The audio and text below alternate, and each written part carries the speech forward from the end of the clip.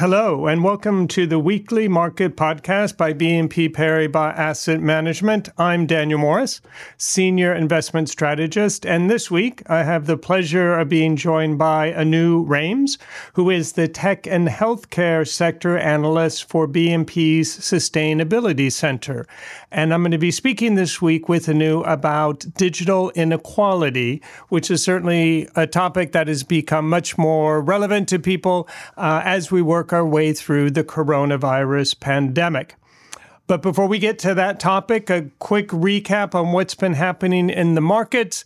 And I'd say the most important economic data that we've had recently have been the PMIs, the preliminary PMIs, Purchasing Manager Indices, that were released for the US and the UK.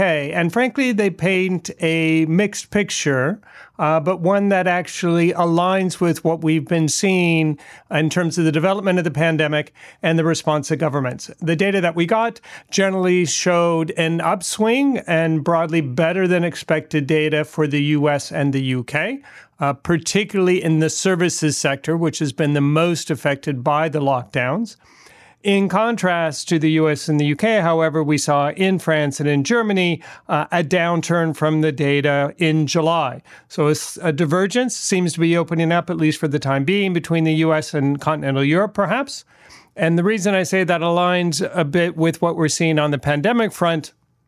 Fortunately, in the U.S., things do seem to be continuing to improve, infection rates going down, and I think notably, investor attention, public attention is probably turning a bit away from the pandemic and towards the U.S. election.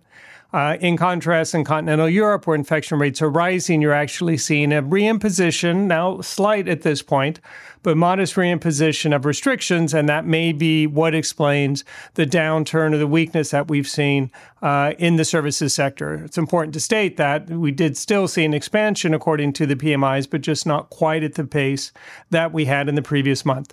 Otherwise, retail sales data continues to show recovery. However, we also note that there's a quite notable divergence again, but here between online retailers, of course, we all think of Amazon, and bricks and mortar retailers or shops on the high street. And you can think about if this divergence persists, if there really is a more permanent change in consumer behavior towards purchasing online, less willingness to go into shops, what the implications of that are going to be for employment, all the people that work in the retail sector. We think about the implications for municipalities and revenues that they get from sales on their high streets and downtowns. So we may see longer-term implications because of the pandemic in this part of the economy, in addition to what we know or anticipate is going to take place because of people more likely than not continuing to work from home. So that's our update on the markets. Now let's turn to our guest speaker. Again, we're going to be speaking about digital inequality. So my first question is actually going to be perhaps an easy one, but Anu, for our listeners, can you explain exactly what digital inequality is and why it's relevant in the time of the pandemic? Hey, Dan. Really nice to be speaking with you. So digital inequality, or the digital gap, is in a way a nebulous concept, as it's not just about having access to technology that matters, but it's about the ultimate impact on the economy and society. In the most basic sense, this gap can broadly be defined as having two main components. First is having access to the digital economy, for which you need connectivity, and the second part is having the necessary skills to benefit from this access. Now, this divide between the haves and the have-nots, which is based on layers of socioeconomic, gender, regional, and racial inequalities, it's a critical global issue, and the United Nations has designated access to the Internet and ICT, which stands for Information and Communications Technology, as one of the targets for the Sustainable Development Goals. So, from a global perspective, the digital divide can be viewed through the lens of disparity between nations in its contribution to GDP. In fact, in a prior weekly podcast, FinTech in Emerging Markets was discussed on how the growth of smartphone penetration enables that initial access to financial services, which ultimately impacts the local economy. Now, the contribution of the digital economy to GDP of low-income countries is vastly lower than that of developed nations. There's a lot of low-hanging fruit from financial inclusion, healthcare access, and education, which can benefit quite a bit from digitizing an economy. Then, from a value capture standpoint, we know that the economies of scale have massively favored the major digital platform companies. The most successful platform companies are in the US and China. This, in a way, is the outcome of national and regional level policies in the two countries. And if we are to shift our focus to the digital divide domestically, the COVID-19 pandemic really was a tipping point. As I think back to the beginning of the year, when 2020 started out, it was a world of extremes. On one side, we had an abundance of liquidity and record levels of cash on the sidelines in the financial markets.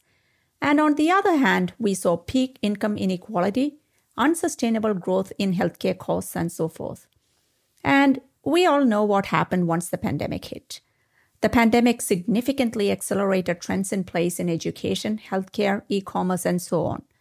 Remote work became the norm for those who could do it. And what this did from a domestic standpoint was to highlight the digital divide between families and communities and the corresponding inequalities that come to play. Now, the importance of digital access and skills development were quite well known before the pandemic, but it's taken center stage now. As an example, in the United States on the access side, as per the FCC, more than 21 million Americans don't have access to a broadband connection with acceptable download speeds. And an acceptable download speed is roughly around 25 megabits per second. Now, there are other estimates out there suggesting that this number is as high as 42 million. Do keep in mind that the number considers the physical access gap. If we add to this the lack of access due to affordability, this number goes up further. And we can easily see why this would be an issue when looking at the Pew Research Center data, which shows that 15% of households with school-age children don't have a high-speed connection at home. So when basic services like education move online overnight, the most impacted are often low-income students and students of color. The issue with the digital divide or gap is that the impact will be over the medium to long run, and so it'll take a backseat at times to here and now type of issues like food insecurity and unemployment. But when it starts to impact access to basic services such as education and subsequently employment, it becomes much more of a structural gap that would be hard to close if we don't pay attention now. Without access, whole sections of the society can get left further behind. Now, turning to the next part of the digital divide, which is the skills gap. This refers to the lack of digital skills in the existing workforce or workers not trained for skills needed in the future. In fact, more than 80% of current middle-skill jobs in the US. Now, these are the jobs that require less than a bachelor's degree. Such jobs require digital skills. We have seen corporates take an active role in programs to close the skills gap. A good example is the certification programs offered by large tech companies in analytics, program management, and so on. These certifications often can be used in the place of a 4-year college degree when applying for jobs. So to bottom line it, over the medium to long term, we do expect the penetration of digital methodologies to increase significantly in key areas like education and healthcare. And as we build back to a post-pandemic world, we need to ensure that we build into a more resilient world. Closing the digital gap from an access and skills perspective will lead to better equity across communities in the long run. Thanks very much, Anu. That's fascinating. And I think for a lot of our listeners, really new information. Probably few of us have really thought about the implications from a digital perspective of the pandemic. What we see from a policy perspective is that digital access is a key agenda for a lot of countries. And as you mentioned, the end goal really is the impact to society and on society, and that's understandably a little bit hard to measure. What are your thoughts on the role of the public and private sectors in closing the gap, and what is currently being done? Yes, I agree in that closing the digital gap is a priority in several countries. And there also is great divergence across countries when it comes to broadband access. In addition to closing the gap, having a cohesive framework is needed to ensure that the digital economy benefits all sections of the global society.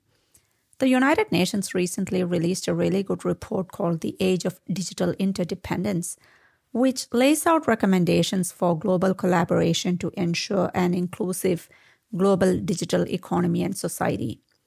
So, speaking of government and public funding, if we were to focus on the here and now, when the pandemic started in the US, the Federal Communications Commission, or the FCC, called on broadband service providers to take a pledge and ensure that those impacted by the pandemic don't lose their broadband or telephone access.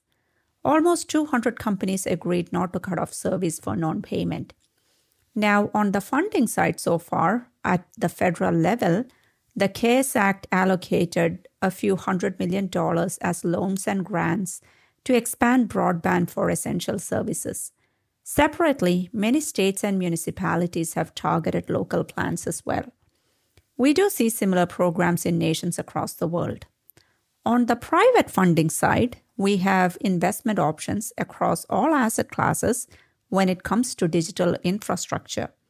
There is a wide array of opportunities from mature models like data centers and telecom towers, where the economics are fairly well known, to more complex projects involving broadband build-out and financing the last mile. Now, depending on the risk-reward requirements of the investor, opportunities are available across the capital stack, from equities to debt, both on the private and public side. You talked about the involvement of the private sector, and one aspect that seems to be getting a lot more interest are social bonds. Perhaps you could explain for our listeners who maybe aren't as aware what exactly are social bonds, and then is it an instrument that can provide funding to close the digital gap? Absolutely. So by now, mostly everyone knows what green bonds are, where the proceeds are used to finance eligible environmental projects. In the case of social bonds, the proceeds are earmarked for projects or assets that generate a positive social outcome. So to give an example, in 2019, a communication service provider with a very large emerging market footprint issued a social bond. The proceeds could be used for CapEx needs such as network rollout and spectrum acquisition. The logic here is that the expansion of the network infrastructure, especially in underserved communities, improves access to digitization. The proceeds also could be used for projects like training women and children in digital technologies and so on. So when the company issued the bond, there was guidance on impact metrics that the firm would report out on, which were KPIs, such as the number of homes passed, homes connected, number of women trained on online skills, financial training, and so forth. So here, the issuer gave insight into what the proceeds could be used for, and on impact KPIs that would be reported out on. Reporting on KPIs is key to ensure that additional positive social outcomes are indeed achieved. This debt obligation is backed by the entire balance sheet of the issuer, so it is credit equivalent to a normal bond. Now, the market still is in the early stages of growth. If we look at the overall green, social, and sustainable bond market, first half issuance was up 4% year over year at about $154 billion. However, in the category of social bonds, issuance grew to $40 billion in the first half. This was a year-on-year growth of 364%. So the growth rates are really high in the social category. Most recently, one of the largest internet companies issued a sustainability bond of $5.75 billion, which was by far the largest issuance of its kind. This was more than 3x oversubscribed, showing strong demand. So the market definitely is growing. I'd also say that the COVID-19 crisis has highlighted a greater awareness of social considerations in investment decision-making. BNP Paribas Asset Management sponsored a study by Greenwich Associates, which showed that social factors have become more of a focus for investors. And 70% of those surveyed said that social considerations, which is the S of ESG, will become very important or extremely important as we move forward. So as we all realize, The COVID-19 pandemic has caused a global socio-economic crisis.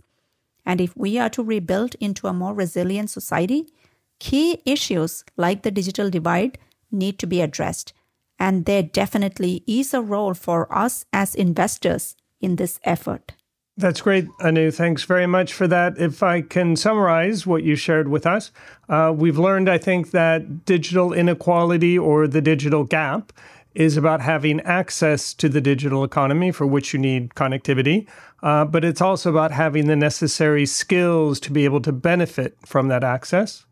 If we think about the role of the public and private sectors in helping to close the gap, on the public sector side, that focuses on simply infrastructure development, providing funding for access, or particularly during the pandemic, providing funding so that people don't lose connectivity or are cut off from access to the internet.